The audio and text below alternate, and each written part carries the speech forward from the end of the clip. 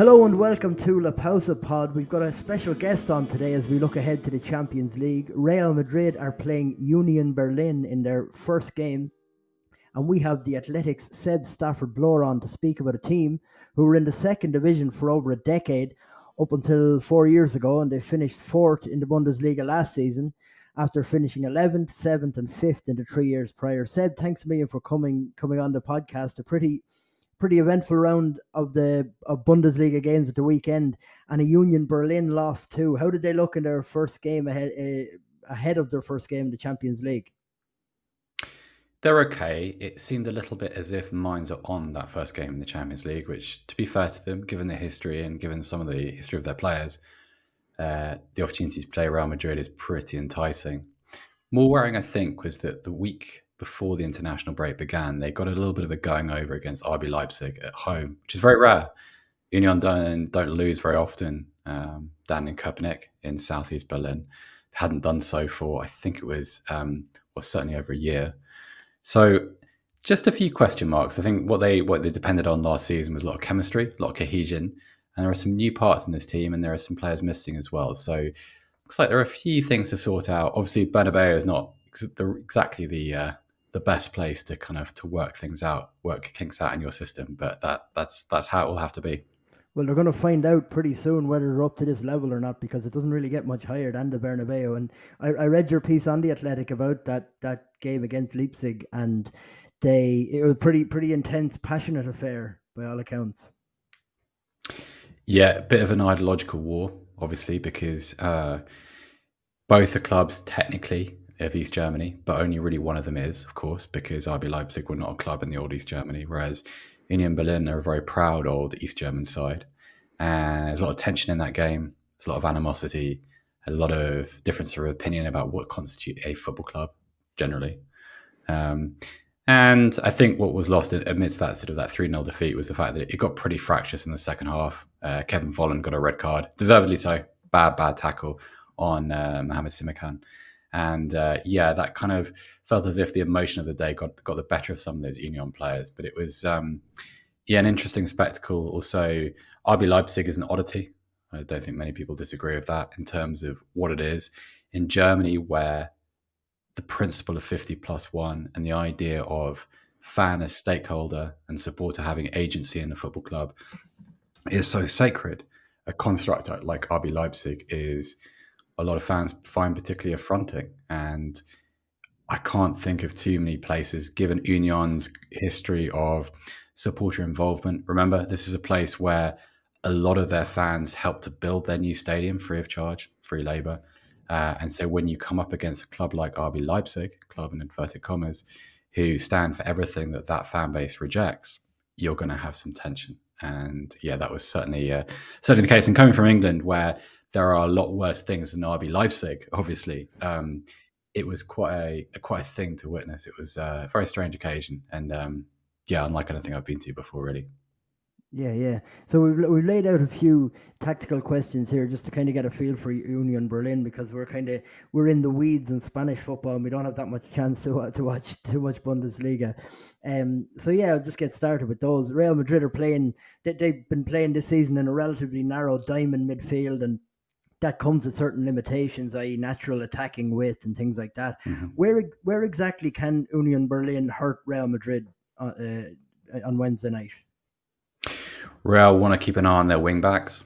Obviously, a lot of Urs Fischer's football has gone through those channels in the past couple of years, particularly now. Juranovic is an excellent player on the right, Roussillon on the left. Maybe Robin Gosens will play on the left, not quite sure. Gosens is a new addition, obviously, this season, and so his place in the side is still being worked out. Very strong midfield.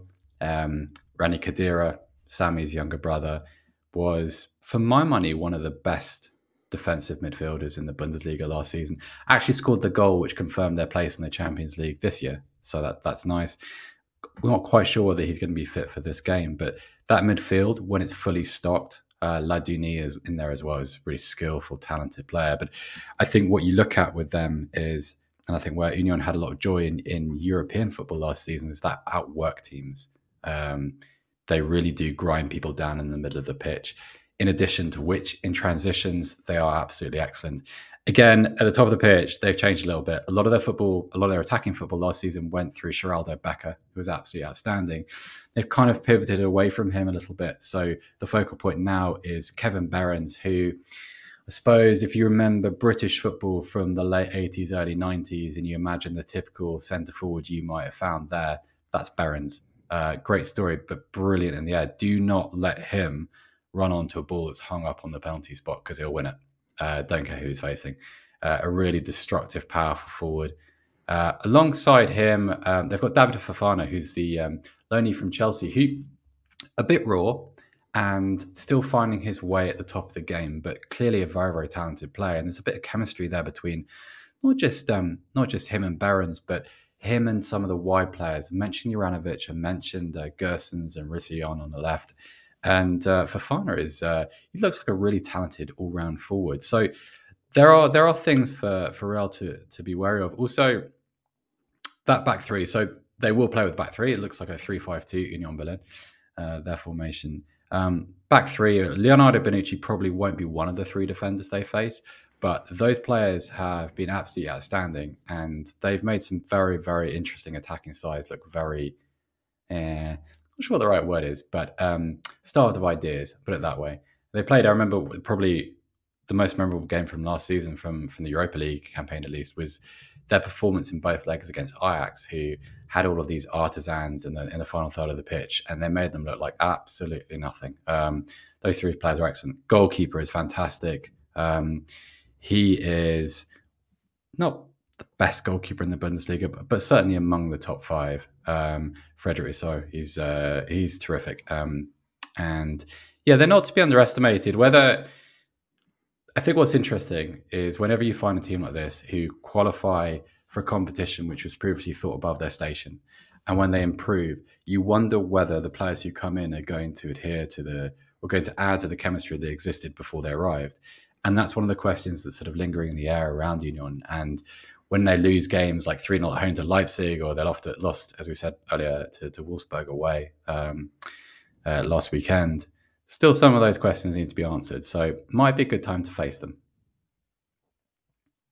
Yeah, I was just going to step in there. Seb, you mentioned quite a lot of players I was going to ask about there. The question was going to be, who should we be watching from Union Berlin?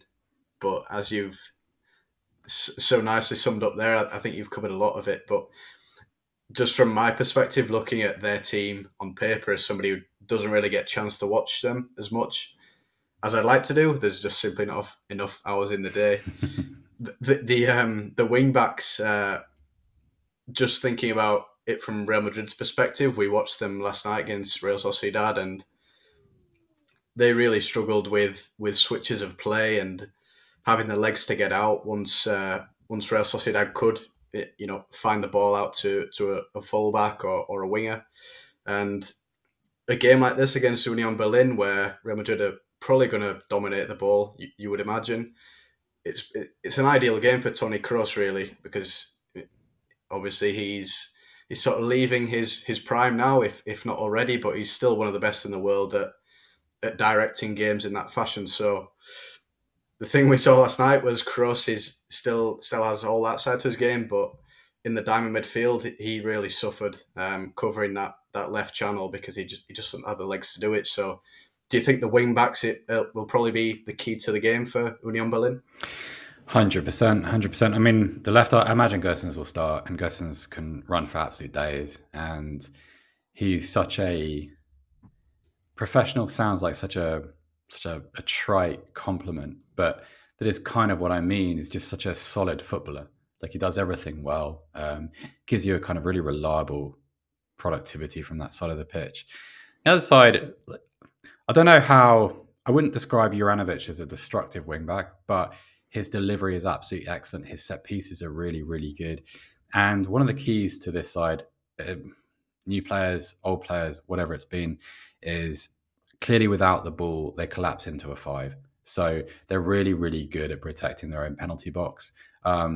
Goalkeeper Renault is he's good in the air. He's not going to let you down aerially. He's good under set piece, aerial pressure. So like Real almost certainly going to have to rely on those deeper players. You can't just play into the box against Union Berlin. You're not going to create that many goal scoring opportunities at close quarters. So yeah, either defending those wing backs or alternatively getting in behind them. That's probably where the game is going to be won.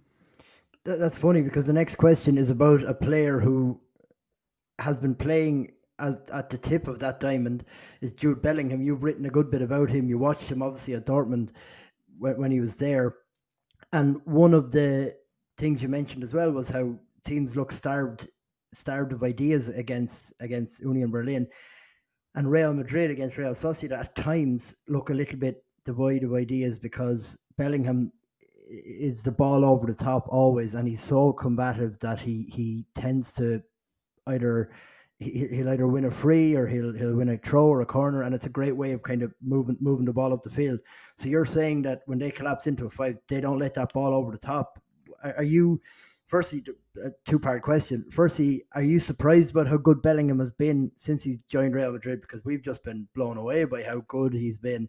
And secondly, is that an area where Real Madrid are going to have to think about and a different way of attacking? Because if they're so good at cutting off that ball, obviously they're going to have to think of something else. Yeah, one at a time. Am I surprised? No, not at all. It was very, very clear in the last year of his time at Borussia Dortmund, even probably before, Bellingham was going to be a star, not a really good player, but like someone who might win the Ballon d'Or in his future, just that good. I think what surprised me is probably the level of productivity.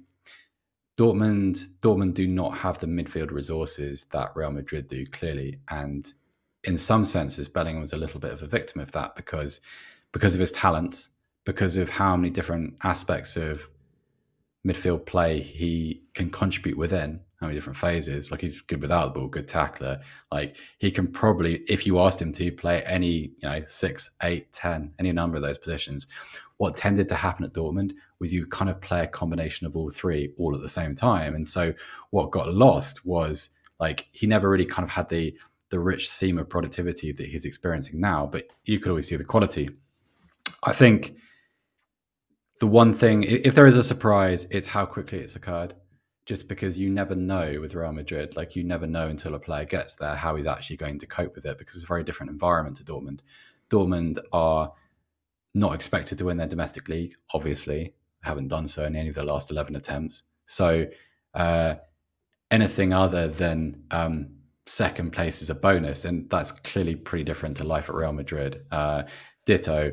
At Borussia Dortmund, you're not judged on how you do in the Champions League. Like everybody, they have a good Champions League history, and good results are important. Bad results attract criticism. But in Germany, everything is dominated by Bayern Munich, not just in terms of the league table, but in terms of the media cycle too. Nobody cares about anything other than Bayern Munich here. And so if you're a Borussia Dortmund player and if you're not playing well, it doesn't matter.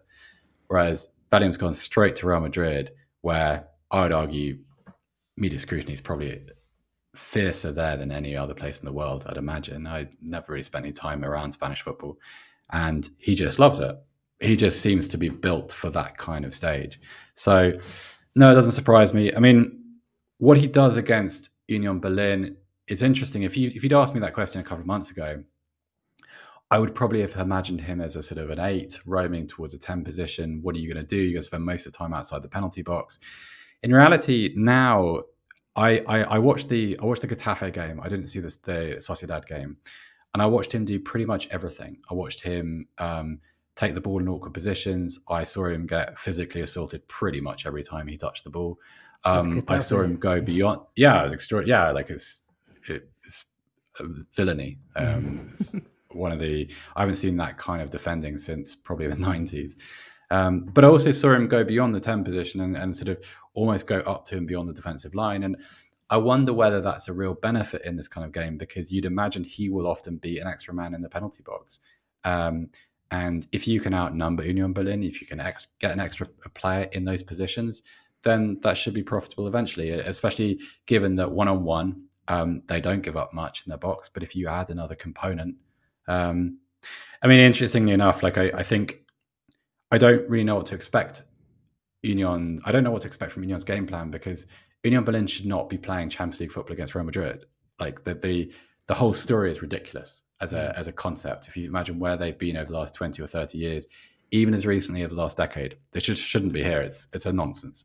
So actually strategizing about what they may do in the Bernabeu is ludicrous, right? But I expect they'll be quite deep. I don't expect they will expose themselves to many counterattacks. And so what you'd imagine is a lot of possession around their box, a lot of ball movement in that sort of semicircle, that sort of horseshoe. And then goals coming either from distance or from players like Bellingham making those kind of gambling runs that seem to have been really profitable for him so far. So I'm sure he'll be, to be honest with you, the easy answer is I expect him to do well against anybody he faces at the moment, just because that's who he is. And this is his kind of story in the game. This is where he's destined to be, I think, in the sport. Yeah, he obviously he's played every game for Real Madrid so far, and although it might make sense to give him a rest for Wednesday night, you have to imagine he's the type of player who, if Ancelotti tells him he's not going to play, he might not show it outwardly, but he's going to be a little bit ticked off, because it looks like he just enjoys playing for Real Madrid so much at the moment, even with all the pressure and the price tag and everything. He just looks like a young player who's having fun.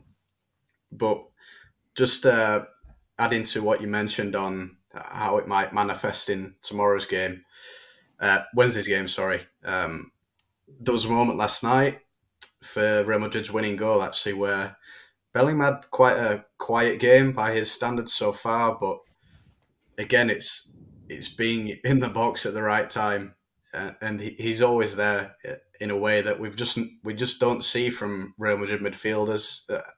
Not in recent history, anyway. There's a moment in the 90 something minute, and he's made a long busting run from the halfway line to get on the end of a cross, and he nearly scores the header. So he's got this thing where, for the second goal that Joselu scores, he just adds confusion into the penalty area, because he makes these really subtle runs, and everybody knows that they have to keep an eye on Bellingham now. So last night he runs between the centre-backs. Both of them look at each other and think, we can't leave this guy, and Joselu appears at the back post. But I was just thinking back to a tweet I saw of yours. I think it was the night that England played Scotland, where we've praised Ancelotti on this podcast, because we never felt that him coming into Real Madrid and playing at the tip of the diamond was a guarantee.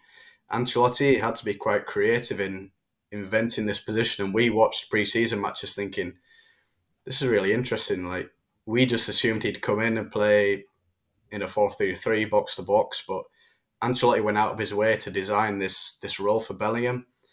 And your tweet now, just to look it up. So you were mentioning what did I say? So yeah, you were saying that he's a really good example of how, even if a midfielder can do everything, which we've seen from Bellingham, that it's really profitable actually to focus the quality on a more narrow area of the pitch. So Bellingham has basically played in the opposition half for Real Madrid so far, and it's been incredible to watch.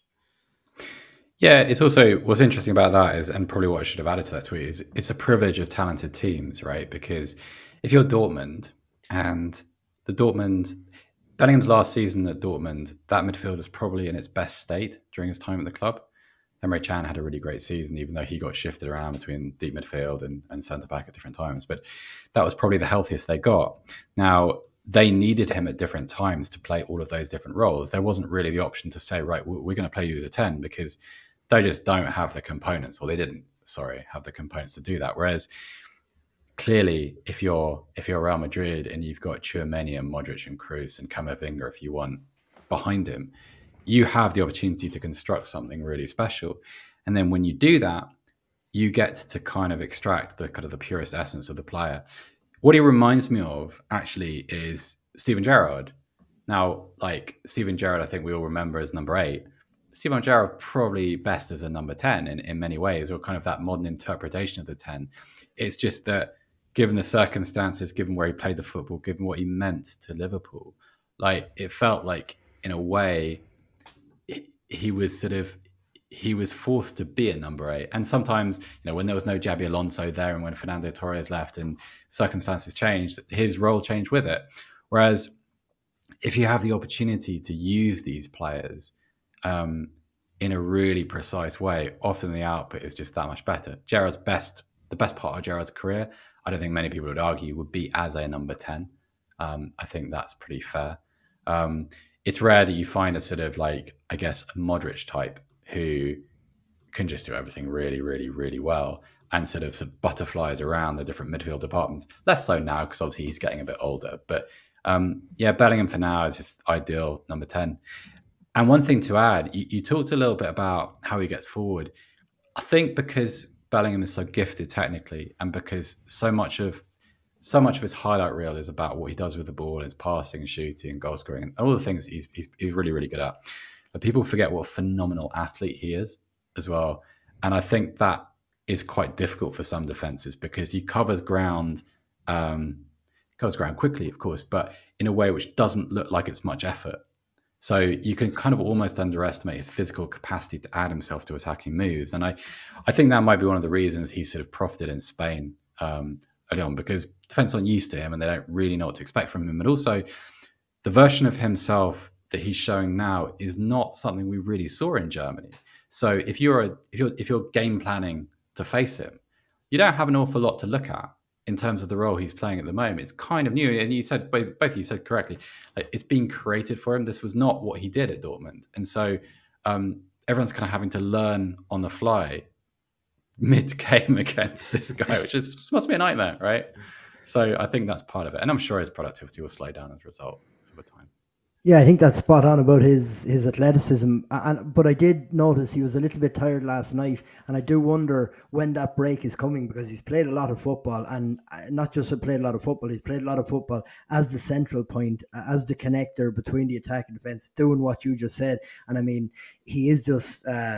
He's a kid, like he's still only 20, so he doesn't need a break, and I wonder when that will come. But it's been a pleasure watching him in the last just 5 games, and it must have been fun watching him for Dortmund. But yeah, said that'll do it for. I mean, we that was really interesting in terms of, as someone who hasn't watched Union Berlin, got some great insight there, and it's definitely, I'm really looking forward to the game now because you've laid out a couple of areas where Real Madrid might struggle, a couple of areas where they might actually have an opportunity to hurt Union Berlin, and we really appreciate it. We're going to ask you back on in maybe a couple of weeks, a couple of months, to talk about another midfielder who played in Spain for a long time, Javi Alonso. So I hope you'd be up for that if you don't mind.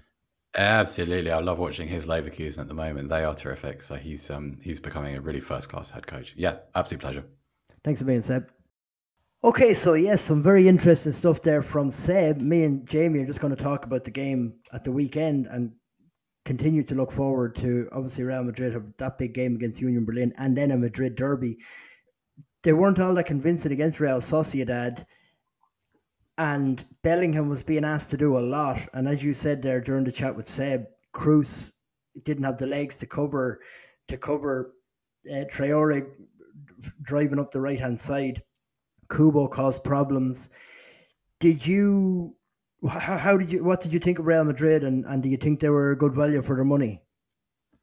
I think anytime you can come from a goal down to beat Real Sociedad, you have to take it as a positive overall.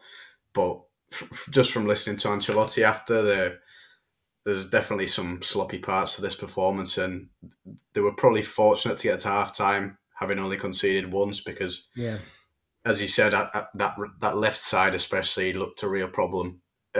It's not news that Toni Kroos is not an athlete who's going to track Hamari Traore every time he runs up the pitch. But if Real Madrid don't have control of the game and Kroos is forced to run, then that's a real problem. So Take Kubo was on fire as well in the first half, which didn't help. So I'm sure Fran Garcia would have appreciated probably Camavinga being the guy ahead of him to try and recover a little bit better in those times when it was unavoidable that they were going to find Kubo. But so yeah, from up to half time, it was really good from Real Sociedad, and I think they had the game where they wanted it because they'd got their lead. And then one thing from coming into the match that I was intrigued to see was when Alguacil would make the call to put Zubimendi into the back line. We often see him drop into that 5 to really show things up, and to get to that point with a 1-0 lead, you'd be really happy if you were Real Sociedad. But then, I don't know about you, but I thought the goals were pretty poor from their perspective, and it's not something that you often say about Real Sociedad. Yeah, the Lenormand has been struggling now a bit, and I didn't think he looked great, but I think that's actually a byproduct of the two attacking fullbacks now, in that they are a little bit more stretched, and there are chances for the likes of Bellingham or to get in behind and cause some problems for Lenormand. And I think he did struggle. Real Madrid have won 9 points now from losing positions in La Liga this season. So they played 5 games. They've 15 points, won all of them, obviously. But 9 of those 3 games they've been losing at one point. I don't know if that's like just an anecdote or if it's something a little bit more concerning, because I think you're right. Real Sociedad, if they take another one of those chances, it's a seriously uphill battle, especially given their attacking output and the lack of I don't know if it's coherency, but I think they definitely struggled in attack against Real Sociedad. Rodrigo struggled.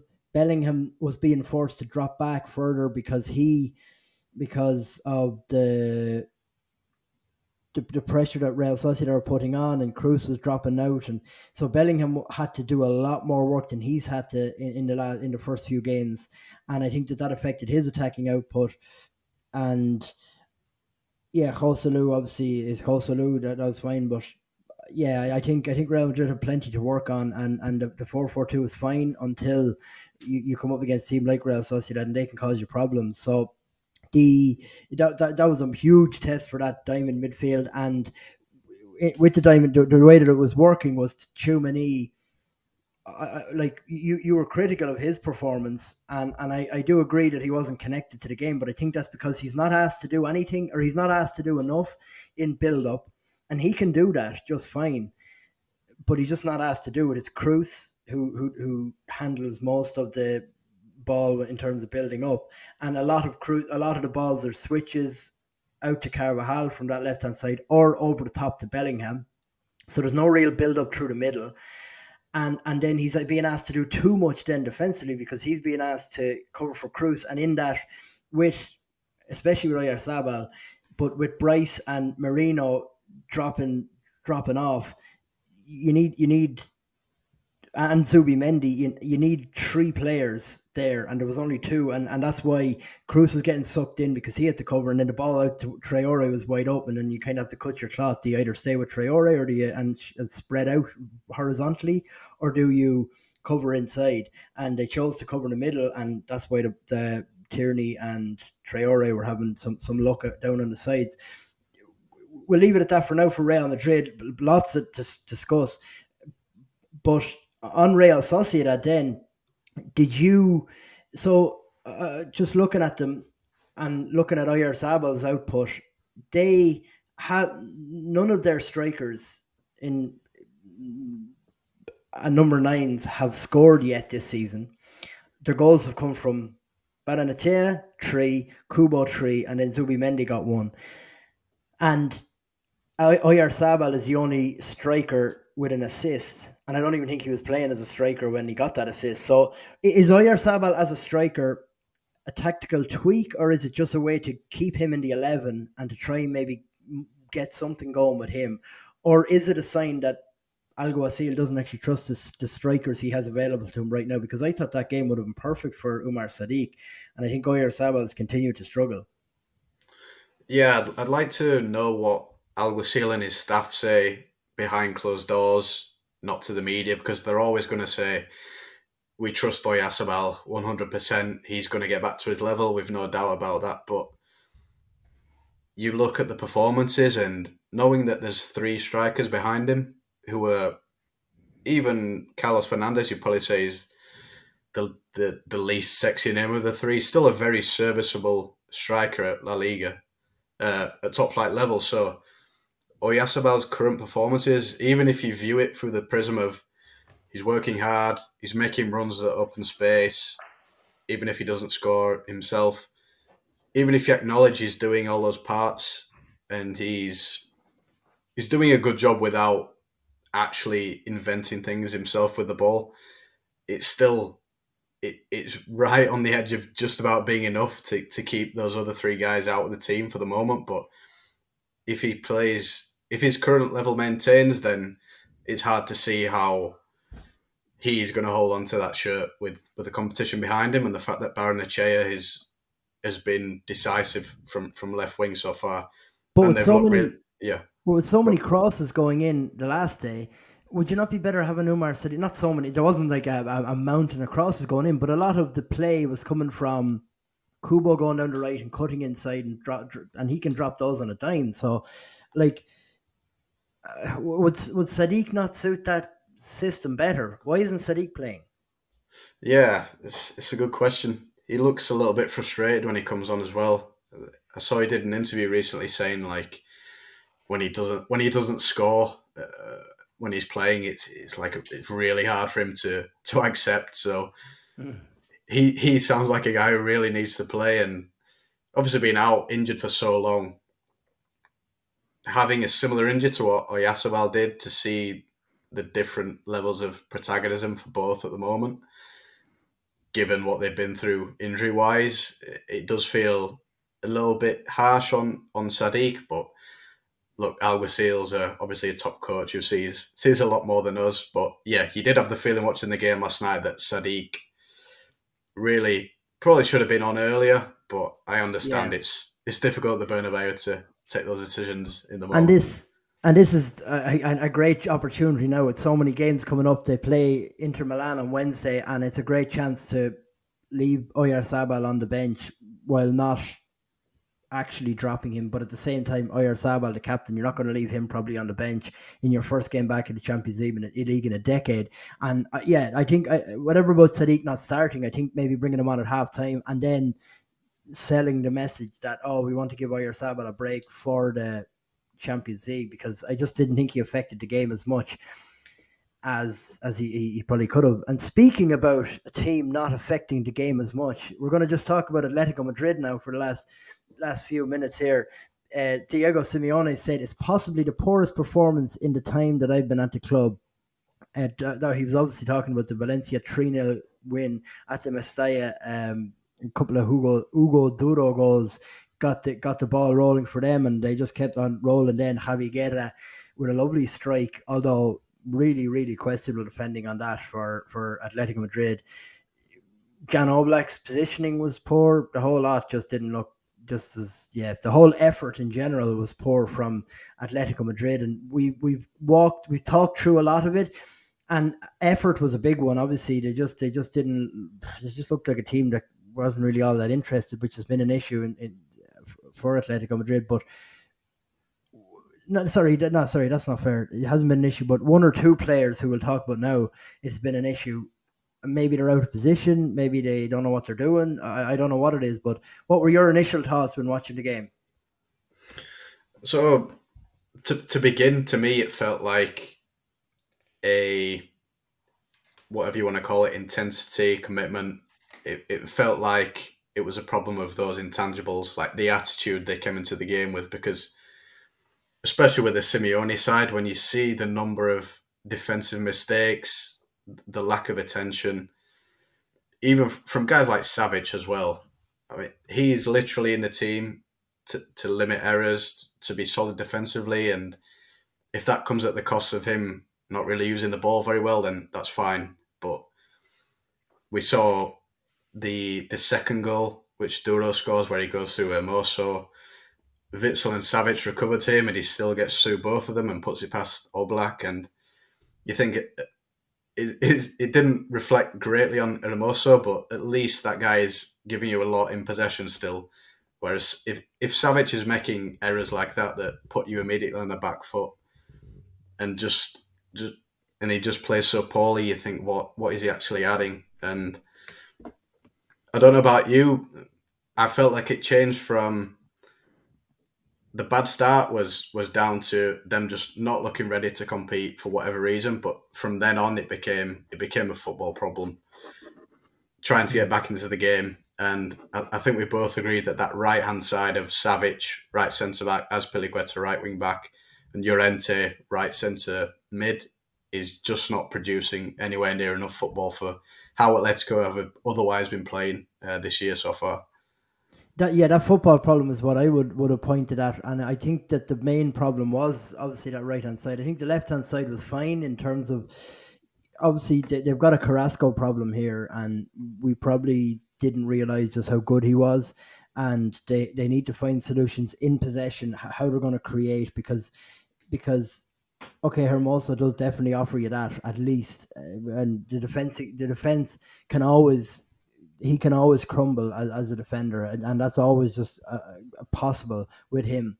But the on ball stuff definitely makes up for that. On the other hand, on the other side of the field, this is the problem that I'm talking about here. In that, and it's kind of like what I talked about Real Madrid in terms of, do you cover the middle, or do you hang out, do you stretch yourself horizontally? And what Real Madrid did was they left Alaba and Rudiger inside, but Savic actually chased Javi Guerra into the middle. Whenever Bryce and Mikel Merino dropped out, that was left to the midfield to cover. Valverde, Tchouameni, Cruz, that was left to them, and they closed in narrow, and they left the fullbacks free. Whereas Atletico were trying to kind of press Gaia, and that left a hole in the middle where Llorente was, and Javi Guerra was popping up there, and that was then Savic's responsibility. He was dropping out, and Javi Guerra, even though he's just a kid, he could see this Savage is coming to meet me here. I'm going to turn and go. And Savage was racing towards him. Guerra just dropped off and was in behind. And there is no better left back in Spain at the moment than Jose Luis Gaya to find that ball. The first goal came from it, because what happened then was Caños, he was waiting for the second ball, and that's where the first goal came from. There was another time when that happened again, and Javi Guerra got in behind. And what Valencia are really good at this, and I was looking up the stats from this. They put the ball up to Hugo Duro, who's not a big number 9 or anything like that, and he competes, and then they win the second ball, and they kind of surround the ball there like that. So basically, the stats here say that Hugo Duro has been involved in 26 aerial duels, which is 5th in the league among forwards.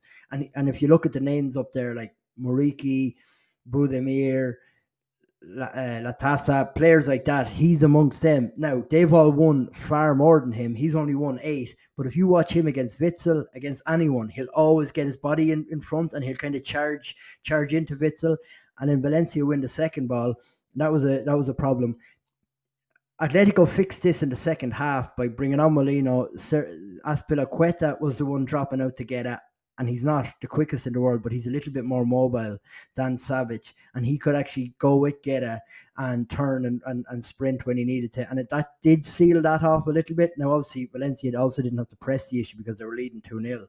But yeah, I think this is a football issue, and I think the problem here is that Atletico, when they're good and they've got their full team, Rodrigo de Paul, Molina on that side, and Koke, Hermoso, and I don't know whoever is going to replace Carrasco. We don't know what that's going to be like. But when Carrasco's there, when they're good, they're really, really, really good, and they can compete against pretty much anybody. The problem is that fall off once they go into the second string. It looks now like it's so they're not going to be able to rest players. There are just certain players that they look like they quite clearly cannot be without. And for me, it looks like Molina, De Paul, and who else would you say? Probably those two for now. I feel like the productivity of their play really drops off once they lose those two, because De Paul, as a passer who plays forward, they don't have anybody like him. Maybe Barrios could be like him in time, but for now, the guy's having to play as the deepest midfielder, and I worry for him a little bit, as in I hope he's not going to be the one who's going to get punished from this game for his performance, because I thought, yeah, it wasn't a great performance in a defensive sense, and he looked a little bit naive. But I felt like he was still showing more than the likes of Llorente did. Lamar That's the obviously problem. is, yeah, Lamar's obviously That long term injury now as well. Yeah, Llorente is the player. Like, I mean, you said they don't have anyone like Rodrigo de Paul. In theory they do, in that Llorente is very similar to DePaul, but whatever has happened to him, he just didn't know his role, or couldn't do it, or couldn't interpret the game properly. And yeah, he looks just like a player who's lost. We spoke about this during the Real Betis game. Simeone called him out during one of the water breaks, and it hasn't improved. Yeah. I think if Llorente is not affecting the game as a runner going forward, then he doesn't have any effect at the moment, unfortunately. Like, if he's not making that run that we used to see all the time when they had Trippier and he would feed the Mm. ball around the outside for him, if that's not on, he looks like a player who can't really contribute in the current setup. And the problem with Azpilicueta on the right hand side is that he might be okay defensively. He's not going to get beaten 1-on-1 that often. The problem is going forward. Gaia, he's never outrunning Gaia, whereas Molina actually might, and that's what caused Valencia to think about Atletico as an offensive entity. Whereas when Azpilicueta was on the right hand side, Gaia was just looking, going, I don't have to respect this because you're not going to outrun me no matter what happens. And then Llorente got nullified, and yeah, I think this is a football problem, and yeah, but credit to Baraja, credit to Valencia. They look, they look. Are they going to win the league? Are they? Let's relax. Let's relax. Yeah, I feel bad because I keep writing them off in a way, but it's nothing towards Baraka or what the players are currently producing. It's just, yeah, all logic says that Valencia have a flawed squad of players, and I think that's quite clear. Beyond Amala, who came off the bench in this game, second half, and Yaremchuk, we'll see what he looks like. It feels like beyond that, they don't really have alternatives, and Yeah. the young players are doing incredibly well. And Baraka continues to show us that this is a very good out of possession team. That they're the second best defense so far this season for expected goals against. Baraka's doing his part there, giving them the organisation and the clarity of how they want to play, and the legs of the youngsters is amazing. I think we'll talk about Javi Guerra a bit, but I think we also have to acknowledge Pepe Lu, because he's just the general of this very young team. Yeah, for all the team's flaws, that starting three in the middle is Pepe Lu, Javi Guerra, and Andre Almeida.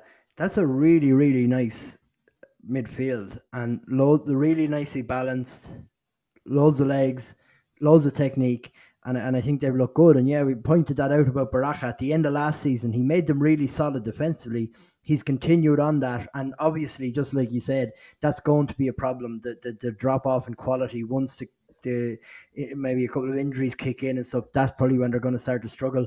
When these 18 and 19-year-olds start to really feel the fatigue of a La Liga season and they need breaks and that, who's going to come in and replace them? Because they're already a team who are, I don't mean scraping the bottom of the barrel, but they're digging deep into their resources already. So you just wonder how deep they're going to go.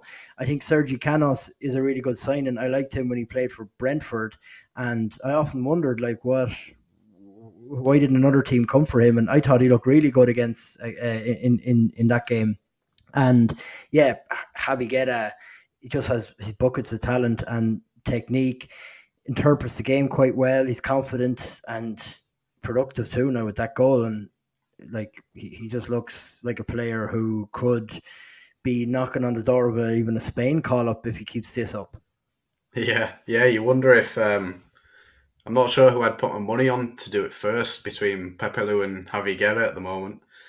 Obviously, Guerra long term, because he looks just wildly talented. Pepe Lu is more of a corrective player who just balances the team, does all the bits that you might not see if you're not really paying attention. He's what an opportunity it was to sign him. Just the fact that Levante didn't come up, He's obviously close by in the city for 5 million euros. I mean, it's absolutely ridiculous the value that Valencia have found there. And obviously they've got a bit lucky with the regional ties and having that. We know they're not the best at transfers under the current regime, so I mean, what a godsend Pepe Lu has been. That's what you say, Jamie. They're currently sitting 5th in La Liga. Oh, they're not good at. This is exactly what they want you to think. Oh yeah, we're tanking, we're selling off, we're assets and that, and then tanking. You can't tank in European football. But yeah, our listeners, you can't actually see Jamie right now talking about Pepe Lu. There's a smile on his face, and if you could just see it, it's pure pride. He's been banging the Pepe Lu drum now for a while, and he's finally getting to see him in La Liga operating at a really high level. And no, I think Valencia are really check the tweets. Check the tweets, check the receipts. They're all there. Type in the receipts are there. But anyway, yeah, so we're gonna leave it there. That's it from us here for this episode. By the time you hear us again, we will have had a full round of Champions League games: Real Sociedad, Sevilla, Atletico, Real Madrid, and Barcelona, and a full round of Europa League games, Betis, Villarreal too. And we'll also have had a Madrid derby. We probably didn't think this out very well, Jamie, because we're probably going to be talking about Atletico Madrid and Real Madrid next week too. But anyway, we'll figure it out as we go, and we're going to have a lot to pack in next Tuesday. So make sure to follow us on Twitter at La Pausa Pod. We're going to be tweeting from there during the Champions League games and all the La Liga games as normal. And yeah, we hope that you listen, and we hope that you enjoyed. And from us, from this episode, it's adios.